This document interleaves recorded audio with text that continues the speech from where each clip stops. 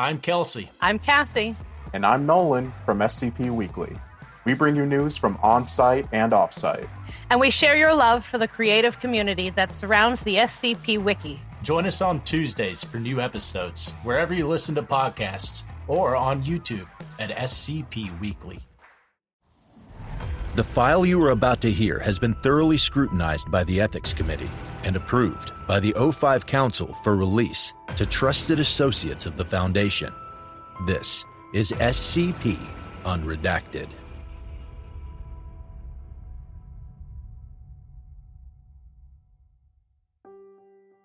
In a majority of my travels, I dueled with beasts that have breath in their mouths and beating hearts in their breaths. There's a single way to defeat most of them, cutting their life short through the specific means my contemporaries or I have devised. There are exceptions, such as the wooden stake for the vampire, silver bullets for the werewolf, and so on. The Nordic Draugr is a creature that has already had its knot tied and string cut, leading to some difficulty. It comes from a forgotten era, one with far more magic and great heroes than the present. The Nordic Draugr are reanimated corpses of former heroes and warriors. These bodies have been laid to rest in private burial chambers, many of which are still hidden to this day. The corpses returning to life occur due to accidents or curiosity. However, when one of these sites are disturbed, this body cannot be put back to rest. I've come to realize that the Draugr itself is actually not the body of the human. Instead, it's the soul. When disrupted, malice invades the once pure soul and re-inhabits its body. I must reiterate that this is not a human. There is no humanity left, replaced, instead, hunger, torment, revenge, and restlessness. Do understand that they do not lack intelligence. Is it the intellect of a human? No. Draugrs are smart in their pursuit of flesh, utilizing tactics to ambush them and tire their opponent during battle. That stated, one human element does remain: their skilled combat experience. Due to the body's statuses as honored warriors, they're given a hero's burial. They're laid to rest while wearing their armor. Their signature weapons are often displayed nearby, and they're left with several mementos from their fighting days. This makes them incredibly dangerous, as they can be immediately armed upon awakening. Appearances vary between Draugrs, but what is most common is their decomposing bodies. In my limited encounters, Nordic Draugrs have been nothing more than skeletons, covered in a thin and tattered layer of leathery green skin. The main danger posed by Draugrs is that they lack the feeling of pain. Overlooking their own injuries, they seek revenge with no regard for their safety. The single way to end an attack is the removal of the beast's head. My first encounter with this beast transpired in Iceland. This night, the 23rd of January, was a dark one.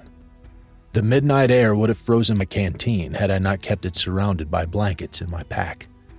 I was traversing a summit in search of the mythic frost giant when I came across a village. It seemed to be recently abandoned, as I saw no lights in their home or fires raging outside. There was barely a smolder in the communal fire pit, which laid at the center of the village. I circled the area, calling out for people in my rudimentary Icelandic tongue.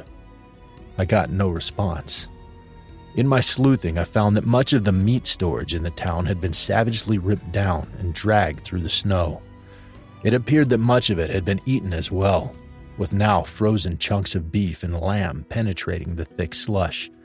My initial idea was a pack of ravenous wolves or a bear had smelt their foodstuffs and claimed it as their own. This has happened before, numerous times. However, it's mostly with campers deep in the woodlands. I began entering the vacant homes in hopes of a clue. Instead, I found corpses. One was of a little girl, no more than 10 years old, and her father. Both had been mutilated. Their limbs were torn off with great force, and Much of their blood had been drained, leaving their bodies a sickly white and green. It was the 5th house I checked. It was a unique one. Part of it had been built into the mountain. I mention this because the back end of the house had been torn through. Behind this cavity was a tunnel about 150 paces in length, which led to an expansive cave. Icy stalactites protruded from the ceiling above me. I found the creature within the room, sleeping while standing up. A pile of meat laid opposite of where it stood. I tried my best not to awaken it as I approached. My previous assessment that this was just a cave was incorrect. This was a burial site for a warrior. An altar laid at the center of the room, one of white marble where the body should be laying. This was a soldier of moderate rank as displayed by their shield, which had been hung on the cave wall behind the altar.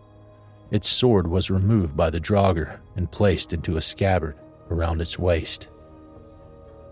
My weapon was unholstered, still equipped with the silver bullets from my previous werewolf encounter. I wasn't sure of its usage against the Nordic Draugr. However, it was too late for me to rummage through my supplies without disturbing it. I fired twice at its skull, piercing through both times. The creature remained standing and turned in my direction. It began its surprisingly swift approach and drew a sword from its belt. It swung at me with great strength. Its movements were extremely jerky, allowing me to easily dodge it. I discharged another round at the creature's chest. The bullet passed through the space where its heart should have been. The beast remained standing and fighting. I began to worry at this moment, thinking I had finally found an impregnable beast. I'd been running low on ammunition and did not want to waste my reserves of silver bullets in case of another werewolf ambush. Northern Europe is notorious for this. I unsheathed my blade and began returning swings. Despite its sloppiness, the Draugr was an experienced opponent, blocking most of my strikes and giving swift retaliation. It sliced through my coat on my sword arm, drawing blood. I retaliated by moving its free arm with a prompt swing. The Draugr's attack did not slow. I felt myself grow exhausted and desperately searched for a method to end this battle. In my growing fatigue, the Draugr performed a move and collided my blade with its own, quickly twisted its hand and weapon clockwise, and pushed my sword from my grasp. I moved for defense and pulled the shield from its mounted display. I obstructed several would-be fatal strikes until the shield was cut asunder. Once again, left defenseless, I unholstered my pistol and made my way for the tunnel that led me here. I rolled under the Draugr and gained my footing. It pursued my location, and once it barely reached the exit, I fired twice at the ceiling, ejecting the stalactites. They fell with great force onto the beast and pinned its lower half within the cave. Its free half continued to swing its blade and attempted to gain its freedom. I removed its sword arm with another bullet and kicked the weapon away. It continued to struggle against its trap. With its own blade, I removed the demon's head with a single strike. It ceased its fighting.